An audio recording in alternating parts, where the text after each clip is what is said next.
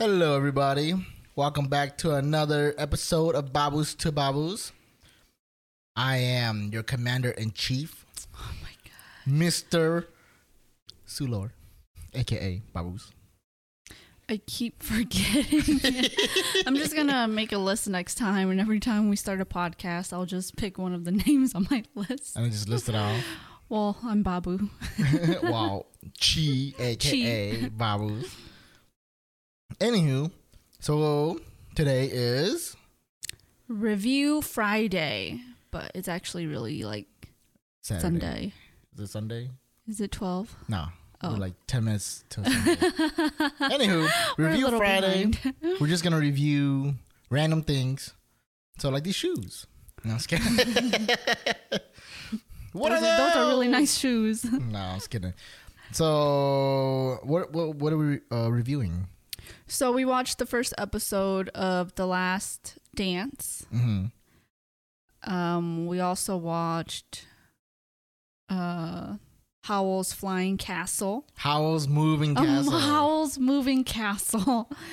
And what else did we watch? Dave Chappelle's Oh yeah, that's right. Dave interview. Chappelle's interview with David Letterman. Mm-hmm. They're two Daves.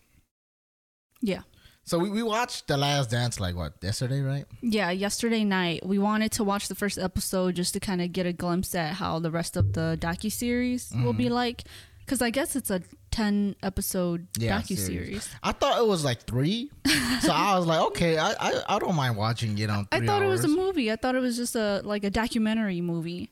Yeah. See, And so then when we- you told me it had episodes, I'm like, okay, it probably has 3 or 4. Yeah, exactly. And then you were like, no, it has like 9, 10 episodes. Yeah, and I was like, 10 episode, man, do I really want to delve into this 10 episode?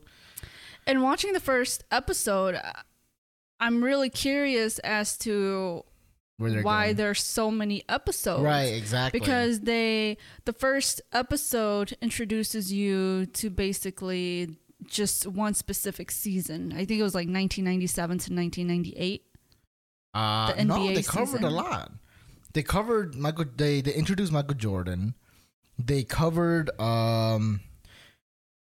let's see here. They covered his beginning season. They covered the season that they were winning a lot. Mm-hmm. The 7 years where they won 5 championships. Right.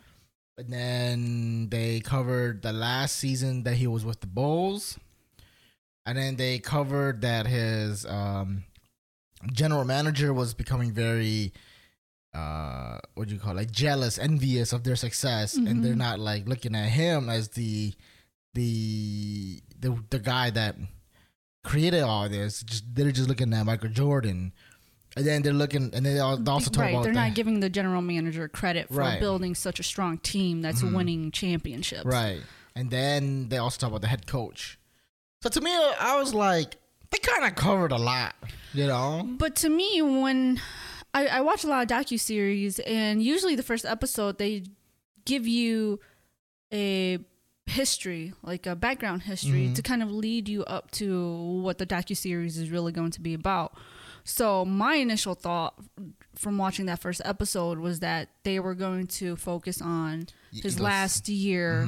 I don't know if it's his last year. I don't really know much about Michael Jordan, but the first episode kept talking about The Last Dance, which is they were trying to go for their, 6th championship win? Yeah. But So but the NBA the, season of 97 to 98. Yeah. And it was going to be the three-peat.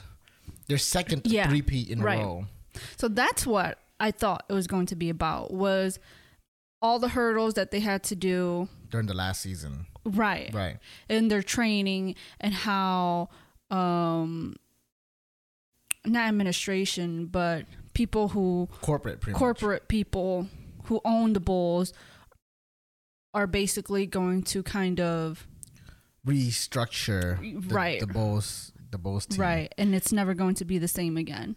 I mean, quick caveat here. All right, me and Chi are not sports people. Okay, so Hey. what? I'm more of a sports person than you are. Oh no, hell no! I'm more of a sports person than you are, but I'm like, but that's not saying much. You know. Okay. We're even. No. You know some sports, and I know some sports. I know. But more we than don't you. know the same sports. Yeah, but I feel like I know more of sports world than you do. Okay, pop quiz right now. Okay. Give me a question. You give me a question. What sport is face masking? That's easily football, okay? Boxing. Shut up. It's not boxing. So I do know more sports, but like I said, it's not much. You know, like on a scale of 1 to 10, you're probably like a 2. And I'm like at a 4. Okay? I say 3.5. Oh, Okay. please. And you're at a 4. Oh, please. Sure. We'll do 3, 4. Dude, which team did Peyton Manning play for? Who? Peyton Manning. Hold on. he was the quarterback for the Patriots. Oh, okay. Let's just end this podcast right now. People are gonna get real No. mad. He was the quarterback for one of the blue teams. What do you mean by blue teams? I don't know. I was gonna say the New York Yankees. Exactly. See, and you want to say no. you want to say. No, wait, hold on. I know Peyton Manning. I grew up watching Peyton Manning. Oh, did you? But I don't. Apparently, he played for the Patriots. Played for the Miami Dolphins. Dude, stop it. Wait, okay, seriously, what team was he in? He played for the Indiana Colts. Oh yes, the Colts. He played for the Colts for the longest. I remember his coach because his coach was the first African American coach to win a Super Bowl. See? I know. Yeah. Okay. Good job. And he has a brother who is also a quarterback who plays for the Patriots. No, he did not play for the Patriots. Okay, who did he play for? He played for, I believe, the Giants. Oh the yeah. New York Giants. See, I knew it was New York. Shut up, dude. See, New York Yankees How are you just came how are you gonna tell me that you're like a half a point under me when you don't know these things? Peyton Manning played for the Colts, and it's like a couple, like I think like last 2 or 3 years he played for the Denver Broncos. Yeah, I know he won a Super Bowl. Okay, And I know his brother went to college, and then he was becoming a big star, and then also became a quarterback. And then I think he also won a Super Bowl. Did he? His brother, yeah. Did he? I don't know. I don't remember. Exactly. You don't know. He did. Oh, see, I know my stuff. No, you just say you didn't I just know. don't really care. Fine. Who did he beat for the championship? Oh, they beat the Steelers. Shut up, dude. No, it's not. They beat the Patriots. Oh, yeah. See, I know the Patriots was somewhere in the storyline. Shut up. They beat the Patriots because that was the year the Patriots was going to go 25-0 or something like that. Yeah. 24-0. I remember the Patriots was winning like every single year, and then Not they every came, single year. and then they came and like ended their winning streak. No, the Patriots were winning every single game that year, all the way to the Super Bowl, and the New York Giants stopped them. So basically, the only game they lost was the championship game. Pretty much they won every single year my except that. information is just a little mixed, but I know what I'm talking about. Please. Let me just quick check it just to make sure. Yeah, see? Anywho, the point is... Sorry, we digressed. Yeah, point is, I still don't know what the hell that docuseries is about. Like, I know it's about Michael Jordan, but what exactly? I think they're probably still going to focus on that last year. Yeah, I didn't even know he played for the Chicago Bulls. Yeah, see, at least I knew that. I thought he played for like Washington or something. Okay, like I said, back to the quick caveat. Okay, we are not sports people, and I feel like this podcast is gonna get a lot of people mad, especially when we start talking more about the docuseries. But yeah, so I still don't know what I don't know if documentary is gonna be. I don't know about. if the first episode was just to kind of give us a glimpse. So then maybe episode 2 is gonna talk about his childhood, and episode 3 is gonna show his like life in college, and then episode 4 is gonna show like his draft to the Bulls, and the episode 5 is you know what I mean, and it's just Yeah. gonna lead up to The last finally season. the last championship game that they. I I don't even know if they. mean, win. I'm gonna be real on this. I think the first episode didn't really hook me. Really? Yeah, like I saw that and I was like, okay, what is the interesting part? Mm-hmm. Like, I still don't see the interesting part about it.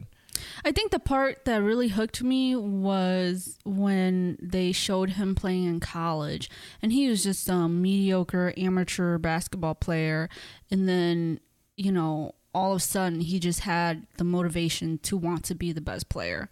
I think he always wanted to be the best player, but he just didn't know how. Right. He didn't have someone to challenge him to become that better player. Right. But to see that transformation in the first episode was like, okay, now I know why this guy is the greatest, because his mindset is just like not like, especially when he walked in like anyone else. When he was on his rookie year, he walked in on his teammates doing coke and stuff like that. Yeah. And he was like, I'm out of here. Like, I got, places to be, right. And all he did was just basketball. Right. And then it also showed him just being like a regular human being. Like he was in a regular human being. Yeah. Like he's not like, because, when you think of athletes, you think of them living in like big giant mansions, and they have butlers and maids and people catering to them. And there was a scene where it showed him, he was, he was a rookie for the Chicago Bulls, and he lived in this tiny condo, and he was still doing his own laundry, still washing his own dishes, even though he was like a top 3 drafted, right. Player. And it's like, wow, people who get offered that type of money would instantly go buy themselves like a Mercedes Benz or something, I mean, he probably did. Who knows? But he was still kind of humble. Right. And I felt like that humbleness comes from college, And his parents. Yeah. The way his parents raised him. Because from college, it's like you don't have anything. You don't get money. You're just going solely based off of scholarships.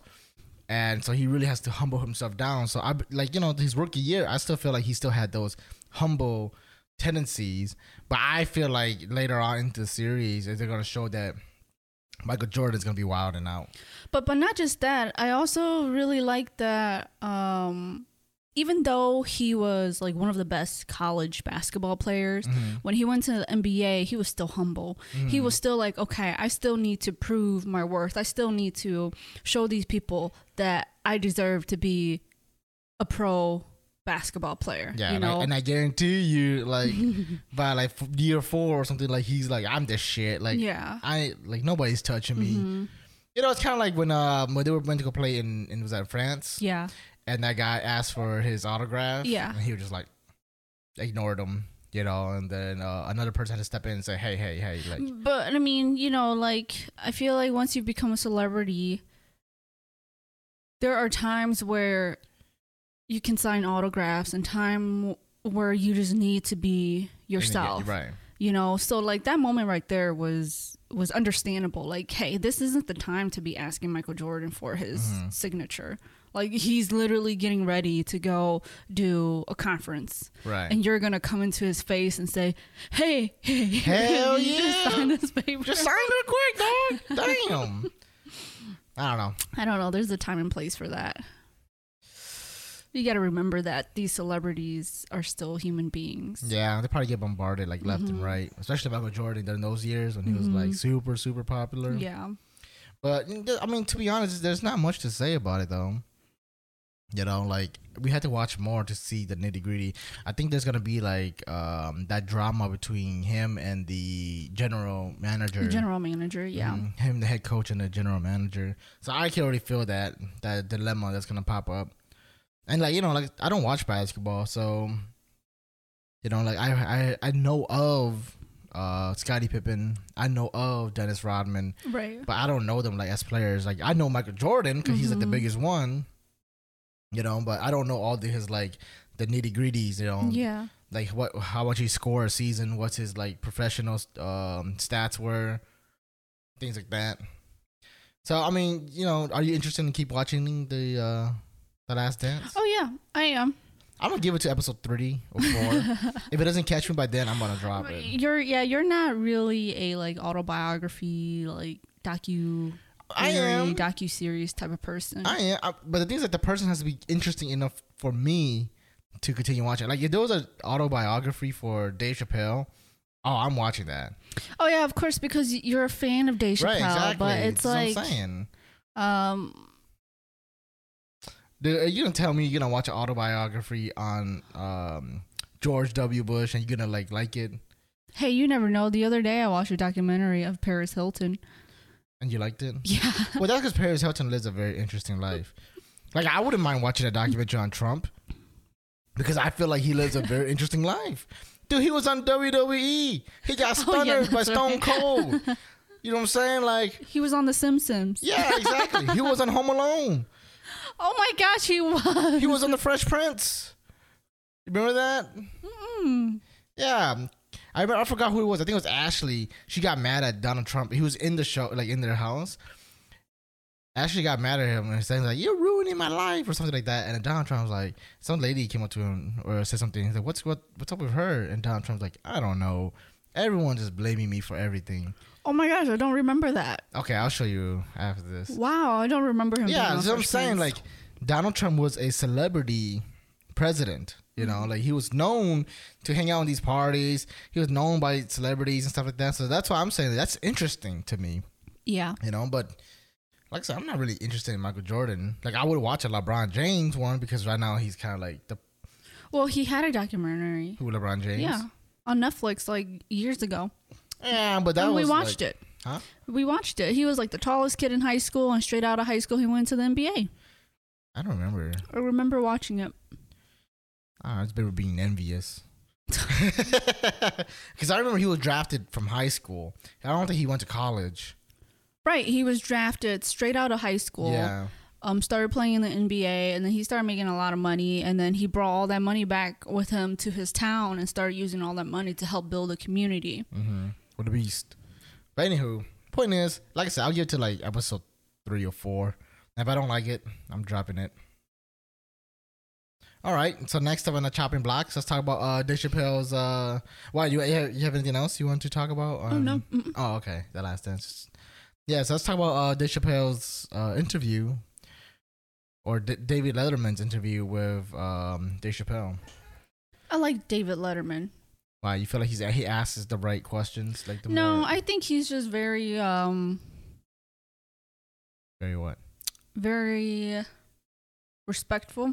He's very human. I don't know why. I don't know why, but like if I were to watch like Jimmy Fallon or Jimmy Kimmel, you feel like they're fake. Right, like they're just there to entertain you, but there's a realness about David Letterman where when you watch his interviews, you're like, okay, like he's really trying to get to know them. Yeah. Would you say something about Conan? It feels very intellectual. You know, it feels like, okay, you're really learning something about this person. You're not just, like, they're not just there to promote something, but you're actually really there to learn about this person, you know, to get to know this person at a more, like, in-depth, intimate level. Would you say the same thing about Conan? No. Dang. Conan is also very different from, like, Jimmy Kimmel and, like, you know, Fallon and them. But he's not a serious or intellectual interviewer. Damn. You calling Conan dumb? No. I get what you're saying. I feel like Jimmy Fallon and Jimmy Kimmel are what's the word? They're just entertainers. I want to say they're entertainer. It's more like they're more like advertisers. No, there's a word. It's like mechanical. Like they're man-made. Oh sure, yeah, you know? yeah. Like their style. They're just puppets. They're placed there to just keep the show going. Yeah, you could tell that they're an employee. Yeah. There we go. You know, and that's how I felt like they are. But Conan feels like he's actually doing. his... Conan feels like it's because he wants to. Yeah, like it's him. It's like the people he invites on his show. It's like it's because he personally invited them there. Yeah, and he enjoys conversing with the person. Yeah, it's like, you know, and sometimes it goes off script. Sometimes too, you know, like you can tell like it's more natural. Yeah, that Conan is naturally. That's who he is. Yeah, behind the stage, you know, behind the screen and whatnot. And then David Letterman's more like serious. You know, that it's not like you actually care about the people that are coming on, and he's asking like the questions that I guess you kind of want to. The questions he asks are not like, oh, so tell us about, you know, this job or something. It's more personal. Like you get to know the people, and I feel like that's David Letterman's style. Yeah, because that's kind of what we got from the Dave Chappelle one. Yeah, you know, it's more personal questions. Right. Right. than it was, like, oh, like what's your achievements and stuff like that. And it was also, like I said, intellectual questions. It was like challenging questions where you really get to see like their morals and like what they believe in, versus just outside Like reading from a script. personality. Like things like they're already like prepared in the back. Yeah. So what did you like about the interview? Like, do you remember any one moment? Because to be honest, I listened to a lot of Dave Chappelle's like old school interview, like especially the one he did with oh man, these like names are like slipping me. The Inside the Actor's Studio. There we go. I seen that one. That was like a 2-hour long interview that he had, and it's you can really see the insight of how Dave Chappelle thinks about certain things. Right, and that's what this interview reminded me of was Inside the Actor's Studio. Yeah. And right. So like when Dave Chappelle was talking about certain things, I was like, oh yeah, that's something Dave Chappelle would say. And that's kind of like how his mind works. But not just that. I wasn't very like blown away by the interview. And that has nothing to do with, David Letterman or Dave Chappelle. It has more to do with the fact that you're a big fan of Dave Chappelle. And so I watch a lot of Dave Chappelle interviews with you and like a lot of his comedy or like show bits. I don't know what they call it. Stuff on Netflix. What do they call that? Clips? No, his shows on Netflix. Stand-up specials? Right, stand-up specials. There we go. So like I know Showbiz. What'd you say? Showbiz? It's a show bits. Show bits, yeah. Sounds like a cracker. I don't know. Like a cracker company. Sounds like something you say in like 1980. Yeah. Anyways, so I know a lot about Dave Chappelle. So like everything he said in the interview was just like, oh yeah, I already know. So it was just like, okay, can we like move on? Like I want to learn something new. But I do appreciate that they talked about his hometown because you don't hear about that a lot. Like he doesn't talk about it very much. Or, he'll simply mention something like, yeah, I'm from Ohio, from a small town in Ohio. And then you're like, oh, okay.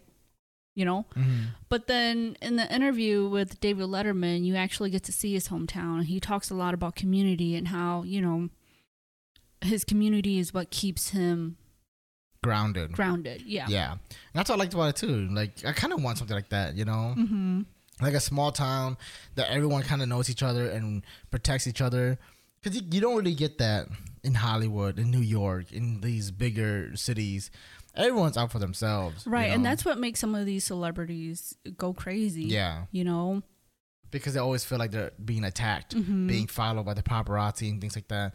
Like the small town will protect Dave Chappelle from the paparazzi and things like that. So he doesn't get bombarded while he's shopping at some regular general grocery store. It's like that's the place where he could be comfortable, where he could be him, and just still live like a human being. Right, because it's not like those people are never gonna see him again. Right, like you would be in a big city because when you run across like Matthew McConaughey, you're like, oh, like this is the once in a lifetime chance I get to see this guy, so we bombard them. Whereas the point that Dave Chappelle is making that, those people in this small city, like town, know him. So whenever he goes out, they're not going to bother him because he's just Dave down the road. He's always around. Right. Yeah. And I feel like that's something you would want as a celebrity, as someone that's famous. Yeah. I also like that he, like during this entire COVID pandemic, he used his fame to help the community. You know, like he decided, okay, I'm going to do stand up here so that people can somehow get like jobs and stuff like that. So he'd like find ways to pay for them. Yeah, and I think that's a really cool thing. And I was like, wow, I wish celebrities can do that more. Nope, celebrities. I'm not talking mad crap about celebrities. Because I was about to say, like, celebrities are holed up in their mansion crying on, Instagram about how it sucks and stuff like that. And then, here you have Dave Chappelle who's actively doing stuff and doesn't even, like, gloat about it, But, who knows? We don't know what's happening behind closed doors for celebrities. They could be doing a lot of stuff that we don't know about, and we just give them shit for it, you know. Mm-hmm. All right. Anything else you want to talk about? I say go watch it.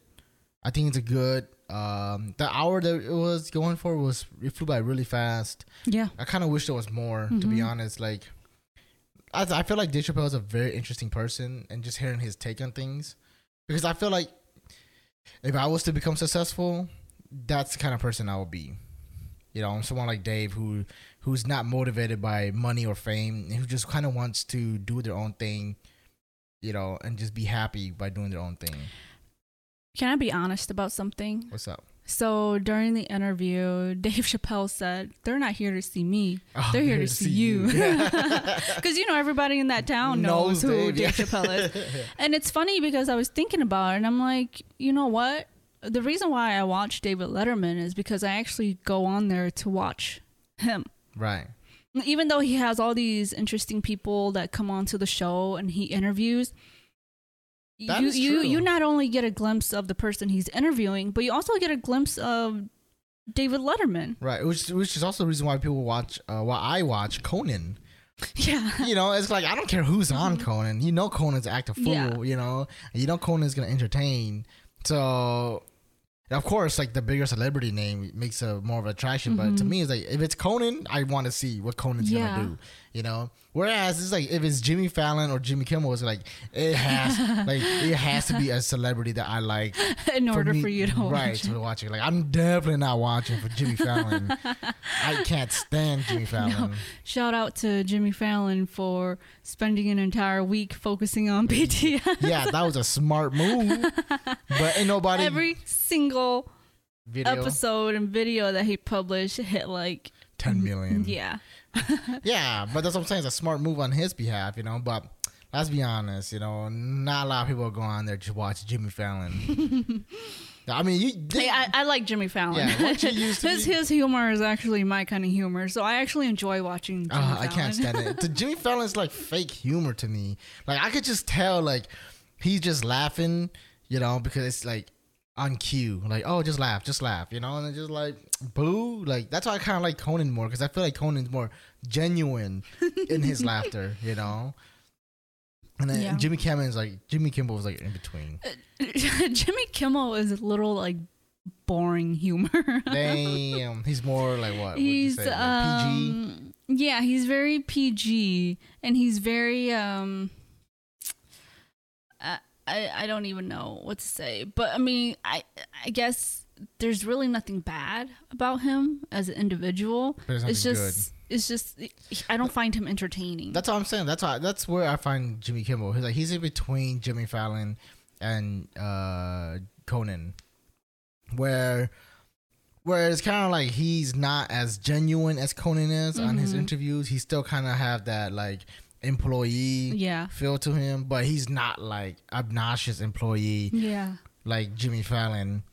You know, like Jimmy Fallon's like, I feel like he's the guy that always tried to strive for employee of the month. You know, he's the teacher's pet. Yeah. And I feel like Jimmy Kimmel is just like, I'm just trying to get good grades and not look like a teacher's pet at the same time, you know. Yeah, but that's why I watch David Letterman, because I actually like him as a person. So then every episode that I've seen him in, I learned something new about him, and I'm like, oh, okay, I like him even more now. So yeah. And then you can tell that the people that come on the show really respects him. You know, like oh, well, you've only seen one episode, but I've seen episodes, you know, with him and Barack Obama, with him and like Kim Kardashian, or with him and Kanye West, you know, and it's like, oh, yeah. Oh, what? Like, oh, these people actually come on the show because they want to, and it's because they respect David Letterman. Yeah, because you can tell that Dave Chappelle really respects David Letterman too, you know. So, any last remarks? No. I think like, you know, if you haven't seen it yet, go watch it. Yeah. I think it's really interesting. You know, you get a glimpse of more of Dave Chappelle and the way he thinks about things. Yeah. That's pretty much it. I thought it was very entertaining. I wish, like I said, it was more. I wish it was like 2-3 hours. That's what I've noticed about his interviews too, is that I wish there was always more. I wish the interviewer the interviews went a little bit longer. Like every single interview that I've watched him in is just like, oh man, like is it really over? Like man, that was kind of short. Yeah. So that means, but that just means that you are enjoying watching it. So it's a good thing. And then finally, we are reviewing Howl's Moving Castle. This movie came out in like 1998. Oh really? Yeah. Wow. All I have to say is the artwork was phenomenal. And I'm not a big like anime or animation person. You know, well, I mean, you kind of like some animes, but I mean, but you don't like Studio Ghibli's movies. I don't know why. Okay, I grew up watching some of Studio Ghibli's anime or animated movies, I should say. Like my sister has the entire collection, his like 10-pack collection. I've seen I don't know if I've seen every single one, but I've seen enough where like I'm just kind of like, oh, okay, I'm not really into it. And so like I would just not watch any of his other films. I don't know. I think what was the one that you made, Princess Mononoke? Yeah. I've seen that movie 3 times. Okay, first time I didn't like it, and I'm like, you know what? Let me give it another chance. I watched it the second time, and I'm like, I still don't like it. And then you made me watch it a third time because you're like, okay, maybe you just don't really understand it, and so that's why you told me to focus on the art, focus on the theme, you know, metaphors, and I'm like, sure. Watched it the third time, and I'm just like, no, I can't. I just can't like. And I've seen like 2 of his other ones, and I'm just like, I don't like those either. So what made Howl's Moving Castle different? Maybe I don't know. Maybe it's because I'm older. Oh, so you're saying you're gonna give Princess Mononoke a 4th try? A 4th try. Is that what I'm hearing? Maybe I'm older. Maybe I'm like more mature. Like, you know, my tastes in like films and music and, you know, and everything else has definitely changed since I've gotten older. You know one thing I noticed about you? Is this a bad thing? No, it's not a bad thing. It's just one thing I noticed that you were never into the fantasy genre, which is the reason why I feel like you never really understood anime or Studio Ghibli's movies. And you know, that's true because I love to read and I always like stay away from fantasy world books.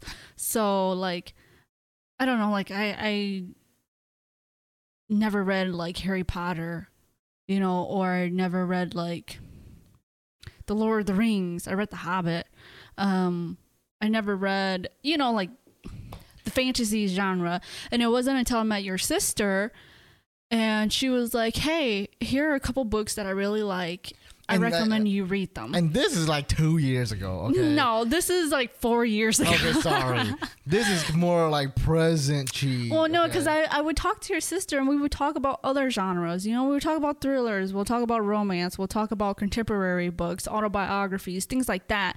And then she would recommend a few fantasy books. And I'm like, And, you know, I'll just keep pushing them back. And then one day I start reading them and I'm like, oh, man, like, this is actually really good. It sucks you in, takes you into a completely like different world, and you really have to imagine the world that they write about, you know, and then your mind just kind of goes in all sorts of direction with how they explain things.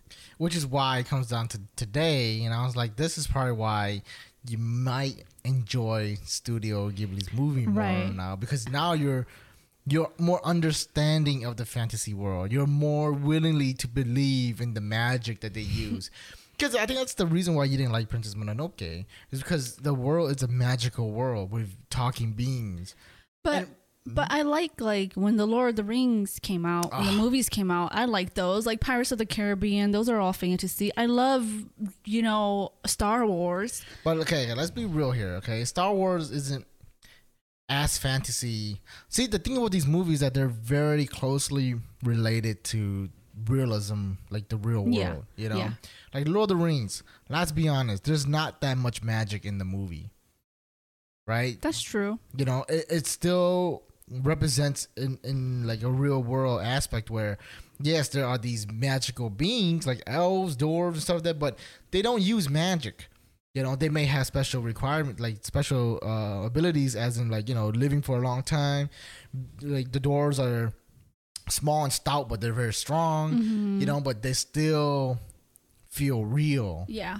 You know, whereas the moment you start seeing like Harry Potter wands, like, you know, magic coming out, that's what to me is when you check out. You're like, I don't care. Okay. So I've seen Harry Potter movies and I'm not a fan. I've tried reading Harry Potter books and I'm not a fan. Right, exactly. And maybe that's why. But the first time I read Harry Potter books were like when I was back in middle school. So maybe I should give it a try again. Yeah, because now you're more open up. And especially, I think that the real turning point was when you started playing Dungeons and Dragons. Oh, yes. I love Dungeons and Dragons. See, to me, it's like that's the turning point. That sense of imagination, yeah. Because at that point, it's kind of like now we're forcing you to imagine the world. Now you have to know the world around you to really get the full experience of what Dungeons and Dragons is. And that, I remember you were like talking, like asking me questions like, what's our fays? What are fairies? You know? My idea of what fairies were like Tinkerbell. Right. Like they were all good, bright, pink, glittery. And then when I was reading a book that had fays and well, I read a lot of, you know, fantasy books that had fays. And these fays were always like dark, evil fays. Like, you know, they lived in an outer world, but it was dark and full of like demonic, evil things. And I'm like, what? And I was always confused. And then I finally like Googled fays and realized that they were actually bad. Creatures that have bad intentions. Yeah, but they're not like strictly evil. Okay, I wouldn't call them evil. I know. I would call them mischievous. Right. Yeah, like they just want to mess around. They come from a dark side basically. Right. And I didn't know that. Yeah. So choose are like, ooh, I want to be a fairy. I want to be Tinkerbell. So I do have to admit that Dungeons and Dragons have definitely kind of changed my outlook on the fantasy genre, because now I'm looking at orcs differently. I'm looking at druids differently. I'm looking at wizards and, you know, all of these like different races and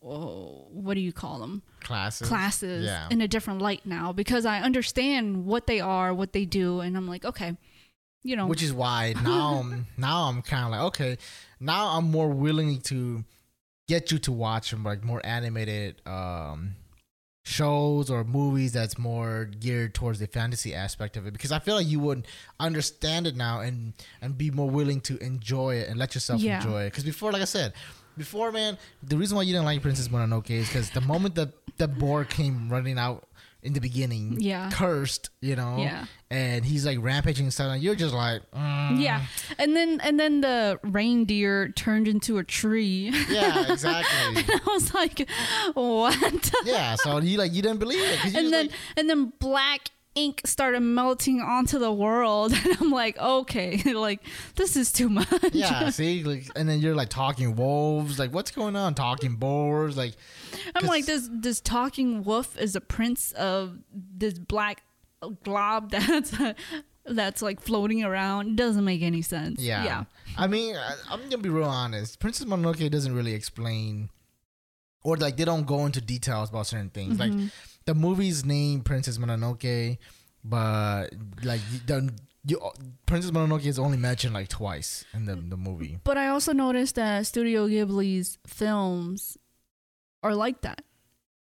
He doesn't explain anything. Everything is up for interpretation. And that's his art. Yeah, there's a lot. Like he just throws art at you, and you are basically placed in a situation where you just have to interpret it, you know, however you want. Right. And that is true, because I wouldn't say not really in Howl's moving castle. Well, you say there's a lot of symbolism in there. You're saying, like what? Well, let me hear it. Let me get your take of Howl's Moving Castle, because we didn't really talk about it yet. We're just still talking about you and your fantasy world. So I saw a lot of the wizards or magicians as soldiers. Mm-hmm. I don't know if that's how you saw them. Yeah. But that's how I saw them. And the little his castle is kind of like not his safe haven, but kind of like a place where he crawls back into once he's done being a soldier. Mm-hmm. You know. And there's a scene where I forget her name, the character's name. Who? Helen? Is that her name? The main character? Yeah.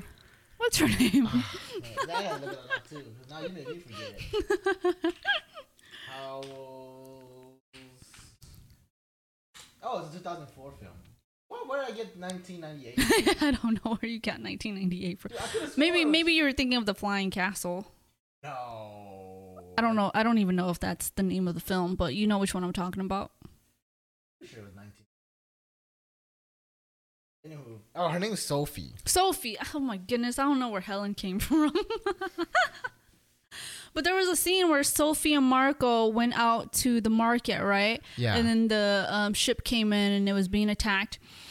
And she looked around and saw that the Wastelands... the witch's henchmen. Henchmen were just walking around. Yeah. And she was like, why don't people notice these henchmen?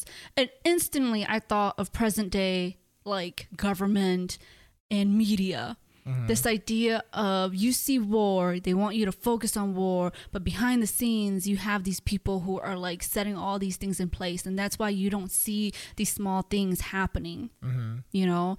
And I was just like, oh my gosh, he's a soldier. Like when they were calling him to serve in the to serve the kings and queens, and you know, to fight the war, I was like, oh yeah, he's a soldier, and he's coming back with all these like wounds, and he can't.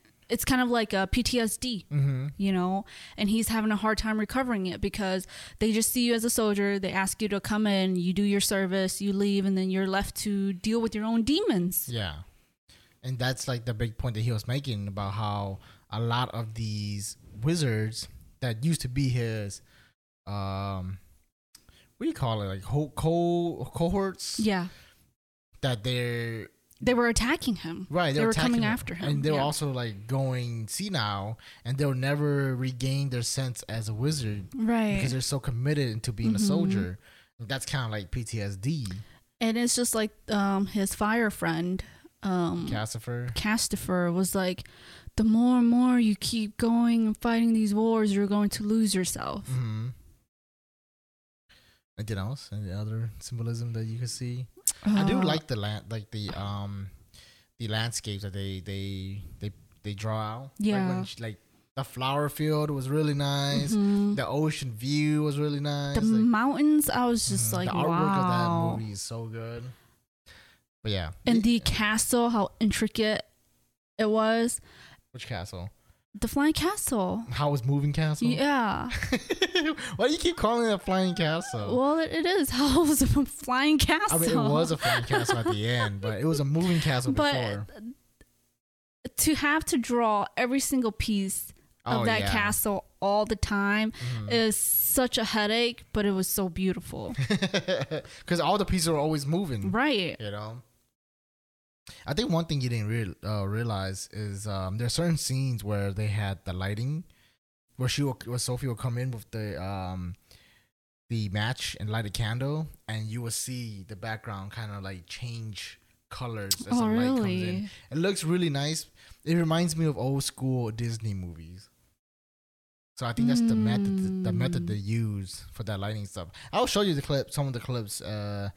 Once we finish this podcast, and you'll see what I'm talking about. Oh, it was a nice transition. In the movie, there were transitions of her age. Where 1 minute she was really old, and the next minute she was really young. What do you think about that? I think it's. I think the curse was to be in love. Right, that was her curse. I think a lot of the movie's curse was about being loved, mm-hmm. right? And I think Sophie's curse was that she has to find someone that she loves or that she falls in love with.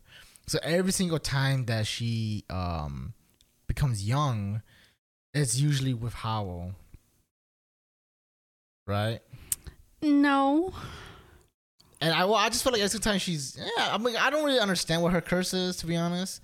But I just noticed that like every single time she's thinking of Howell or feeling like she like has a very loving feeling towards someone, she becomes young. Yeah, I noticed that too. Like every time she feels like she is loved and cared for, then her image kind of changes. Mm-hmm. There's a moment where she was talking to Marco, and Marco said something like very loving and endearing to her, and you can kind of see her turning young. Mm-hmm. And I was like, oh, I'm curious if that's the reason why she turns young.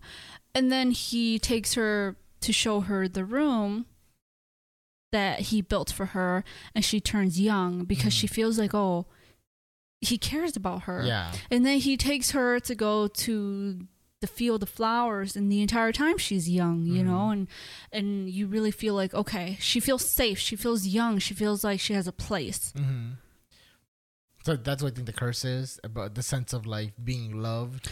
I think it's more of the sense of being confident in her loving herself, because the entire time she just keeps talking about how she's not beautiful, Right. and how no one's going to love her because she's not beautiful, you know. And moments like that, she has the most confidence in herself because she feels it, you know. At least that's what I think it is. I think so too. I quite agree with that assessment. Anything else? I liked the Wasteland Witch.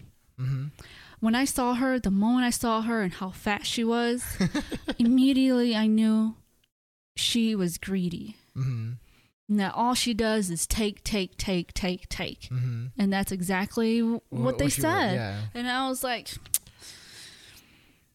But wasn't that because she was known as the Witch of Greed, right? Or like she got cursed with greed? No, she was really greedy, and she got cursed for something. I don't remember. Yeah, I remember something to do with greed. Oh, being greedy. Yeah, I don't remember. Wow. Christian Bale played Howell. That was Christian Bale's voice? That's what it says. No way. Yeah, it says Christian Bale. No way, that did not sound like Christian Bale. Wow. But yeah. Anything else?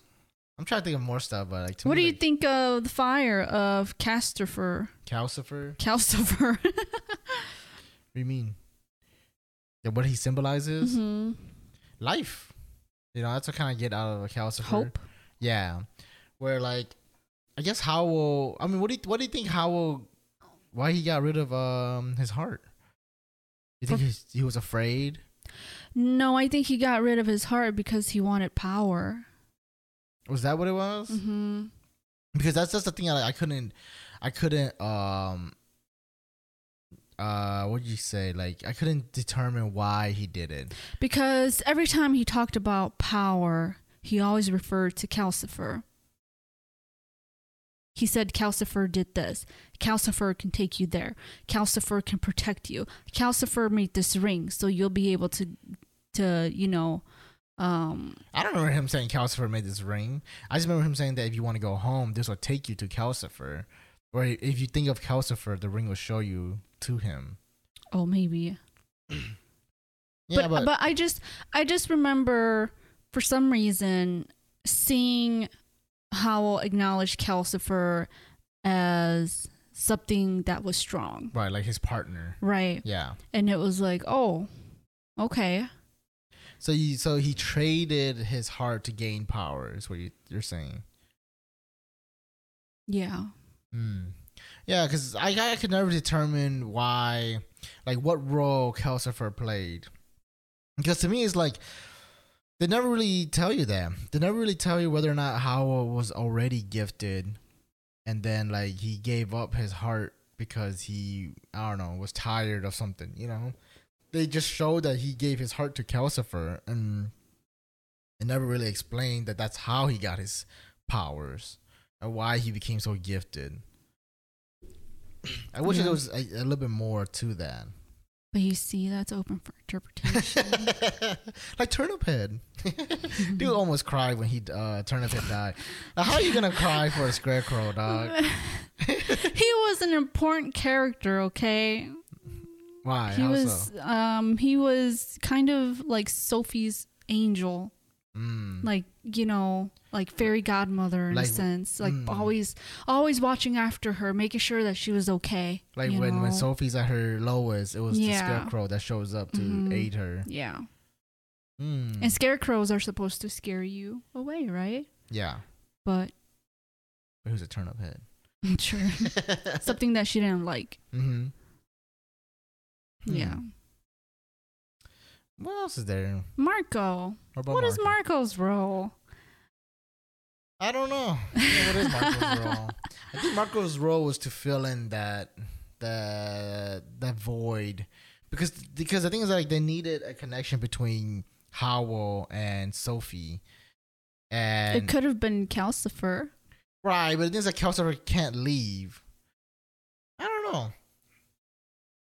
Maybe Marco was supposed to represent Howell's childlike tendencies, and how Marco and I think Marco was supposed to be like how Howell would have wanted to grow up without having like these responsibilities laid onto him. You know what children tend to do in a setting? They tend to lighten the mood. Right. They tend to kind of bring people together. Mm-hmm. And I feel like maybe that's what Marco was.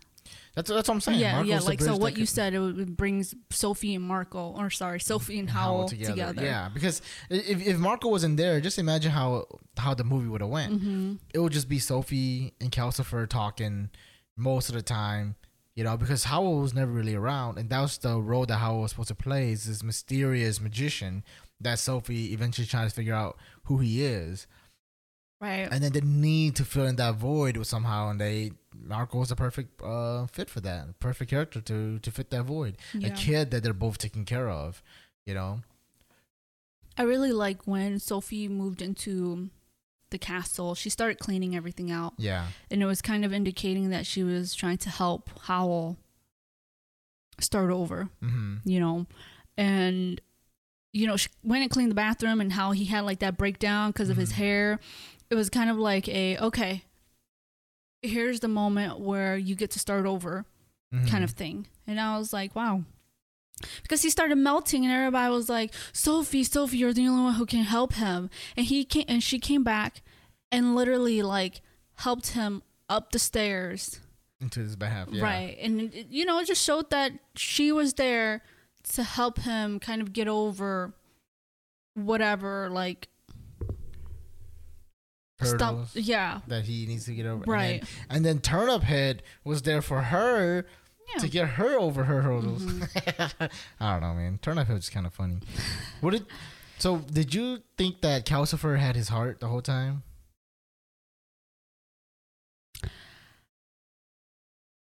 I still don't see Calcifer as his heart. So you see Calcifer as a different character. Yeah. But, I mean, Calcifer was a different character. Right, but and the movie kind of leads you to think that, oh, it was because Howell traded his heart To get Calcifer. to get Calcifer. I didn't see it that way for some reason. Were you surprised when the witch realized that Calcifer had his heart? Calcifer is his heart? No. Oh. But you knew? Did you know that was where the movie was leading Yeah, to? I a part of me knew that Calcifer was somehow a part of Howell. I mean, yeah, because he made it clear that Yeah. if he dies, then Howell Oh yeah, Howell dies. of course. I mean, being his heart, like, not really. Mhm. I think I saw Sophie more as being his heart. I think than I Calcifer. think that's the reason why he was able to accept it back. That's why. I think that's probably why Calcifer was okay with Sophie putting his heart back to Howell, because I think the reason why Howell gave up his heart was because he was afraid of maybe people not taking care of it.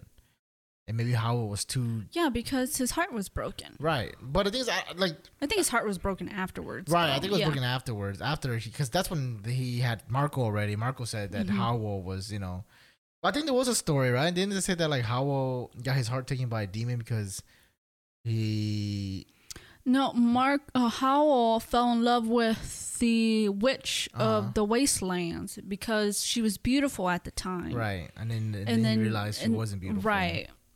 But that was after he got his powers, right? So Yeah. assuming that's after he got Calcifer, And that's why So- the witch of the wasteland, wanted his heart. right? And she also mentioned at one point that she was still in love with him. I know Yeah. that. I'm just trying to determine like what was the curse, because didn't Calcifer also say that he's also cursed and that he was willing to like His curse was that he was stuck in the house and he didn't know how to get out. But he didn't realize that it was because Howell had sucked him in and turned him into that fire. Do you believe that maybe it was Howell who cursed him, and that Calcifer didn't really want to be that fire, but like you see how like Yeah. so Howell caught him. That's what I considered the curse to be, was that he was trapped. Really? Yeah. I thought the curse was that he had to take Howell's heart, and that he couldn't leave, that he had to maintain, like, to stay alive, he had to keep Howell alive too. So he was trapped. Right, but I don't think he was trapped in the house. I felt like he could always leave. Oh, he was trapped in a sense that if something was to happen to Howell, he would die. Right, so he had to stay alive in order, in order to keep Howell alive. in order to keep Howell alive, he had to stay alive. right. Yeah, or like he had to stay alive, and by staying alive, he's also keeping Howell alive. Something like that. And that was his curse. And I think the way to break the curse was to have someone that would take care of his heart as Calcifer would have, Yeah, and Sophie was willing to take care of Howell's heart. That's why Howell was willing to take it back, and that's how Calcifer was released from his curse. Because Calcifer came back at the end, so he staying inside or being stuck wasn't the curse. I feel like being Howell's heart was the curse. Yeah. Anything else you want to add? Good movie. I'm actually like interested in watching his other films now. Wow, I hear that. Princess Mononoke for the fourth time. Let's leave Princess Mononoke to last. Okay. To be honest, there's not that really that many good ones like that though. But now that I can really see why his art and understand why he makes animations like this, I can really start to appreciate it more. And also because you're more allowing of the fantasy world. You're more allowing. No. I'm still not like really into like anime and things like that, but I'm more open to watching it. I don't know. Does that even make sense? No, the way I see it, it's more like if they use magic, you're not gonna question it. You're just gonna understand that the world has magic, and it stems from D&D. You don't question magic. You just understand that wizards use magic. Barbarians use their strength, and everyone has their roles. There's different types of magic, and you're more willing of accepting of it. That's what I'm saying. Because before, whenever you see magic involved, like especially in anime, it just literally throws you off, and you're just like, I don't believe it. You know, like these magic is really like making me feel like I'm losing, like I'm not into it anymore. The first time I saw Full Metal Alchemist was right at the stage where I was like dabbling in the fantasy world, and so like Full Metal Alchemist, to so many people who have seen it, is probably one of their best, one of the best 5 animated or anime ever. Yes, top 5. And when I watched it the first time with you, how many episodes were there? I think it's like 56 or something in total. And I'm like, okay, like sure.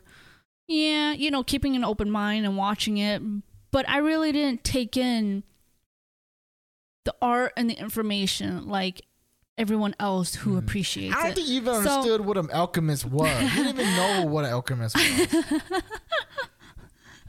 I still don't know what an alchemist is. So, like if I were to watch it again, I'll be like, okay, now I can really appreciate it. Because I think you missed the whole point of the show. I think I did. And then, I think it was like a year ago, I watched Berserker. Berserk. Don't say Berserk. Okay, sorry. Berserk. Okay. I watched Berserk, and they had all 3 parts on Netflix, so I binge watched it, and oh my god, it was such a good anime. I told you. And it was, and I think it has a lot to do with like what we were talking about before, how I really started to understand the fantasy world, and when I watched Berserk, especially the 3rd part. The 3rd and final movie, I was like, okay, yeah, like. But also, wow. Berserk was well written because they didn't start off with magic. Mm-hmm.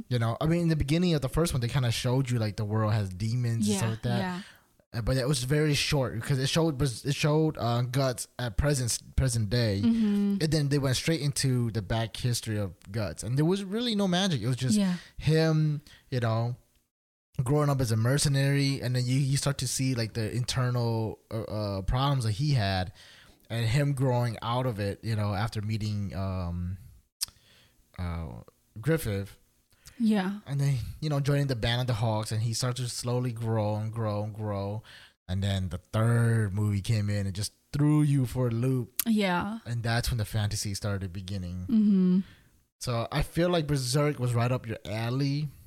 It was like just enough It's for like Lord of the me Rings. to appreciate it. Yeah, it's like Lord of the Rings to me. Where like there wasn't there wasn't a lot of magic There really involved. wasn't any magic in Lord of the Rings. The only magic was probably Gandalf's staff. Right. That's what I'm saying. And Saruman's ball. Right, and it's like it's not even that crazy magic. It's not like Gandalf is over here using fireball, shooting a fireball from his staff. He just used it to light up the way, essentially, and hit the ground to do like wind blast to knock people down. Like essentially, that's all the magic was. And then that's why it's like for me, when I look at why you enjoy it, because you understand, like, oh, okay, it's not these fancy stuff. That's why you watch anime and people are using lightnings, and fire and ice. You're just like, ugh, like you don't understand it. You don't believe it, But Berserk is a good animated. It to me, I feel like it's enjoyable by everyone because it's easily to get immersed in the story. Yeah. Because like I said, it's not fantasy. It's perfect. Yeah. It's a perfect blend. But I think if you watch Fullmetal Alchemist now, I think you will enjoy it. And let me tell you what alchemists are. Okay. Aren't they chemists who use potions to basically make magic? Not use potions. It's more like they try to create something out of nothing. Or try to use the biggest one that they tried to do was change coal into gold. And that's what alchemists were trying to do. They're trying to manipulate the laws of the world to try to change it to something else. It's like magicians. It's like magic, but with grounded rules, I guess. It's like black magic. Yeah, but it's not really magic. It's not like they took mana from the air and then turned that into fireballs. No, it's more like they're taking certain things and then mixing it together and then turning it into something else. You know what I'm saying? Yeah. It's kind of like turning. Well, it's still kind of magic, but it's magic with manipulating the rules of the It's world. like manipulating physics and basically everything in science. Right. So they change like water into ice. Yeah. Things like that, That's what alchemists are. And I think that if you understood that mindset where Fullmetal Alchemist, I think you really enjoy it. Because then you start to see everyone's different type of alchemy. Oh. Not everyone has okay, got the same one, right? Yeah. And then there are certain rules that has to be applied. Right, And well, like one of the biggest rules is that you can't bring back the dead. Right. Yeah, and that's what they attempted to do. You can, but it's not what right. what it was like. It Or, was or you originally. end up losing something just to get something that's not really what you wanted, kind of thing. And Yeah. also, it's kind of like, every alchemist has to use a circle, an alchemy circle, but the Edward brothers don't need one because they saw the truth, and the truth was given to them because they peered too long into the abyss, and the abyss peered back, and it gave them, because they saw all that knowledge, they gained the ability to not rely on magic circles. They could just use alchemy because they themselves have the knowledge. Oh wow! Okay, I need to go back and watch Full Metal Alchemist. So you need to do that. And and all the people who could use alchemy without having a circle, an alchemy circle, are people who committed the taboo. So that's why he could just do it with his hands and Right. bam, and just do whatever magic that he needs to. And I think I'm not sure, but I think his brother can't do it. His brother has to still use a magic circle. Yeah. Because it was Edward, the only one who saw it. Yeah. And then that's why his master has it too. Yeah, I don't think you really remember the master, but I think you should really watch it again though, because I think you really enjoy it. But I think you should also watch Avatar. Avatar is so good. It's a kids. We will do that for our reaction channel Yeah, I'm along telling with you. Haiku.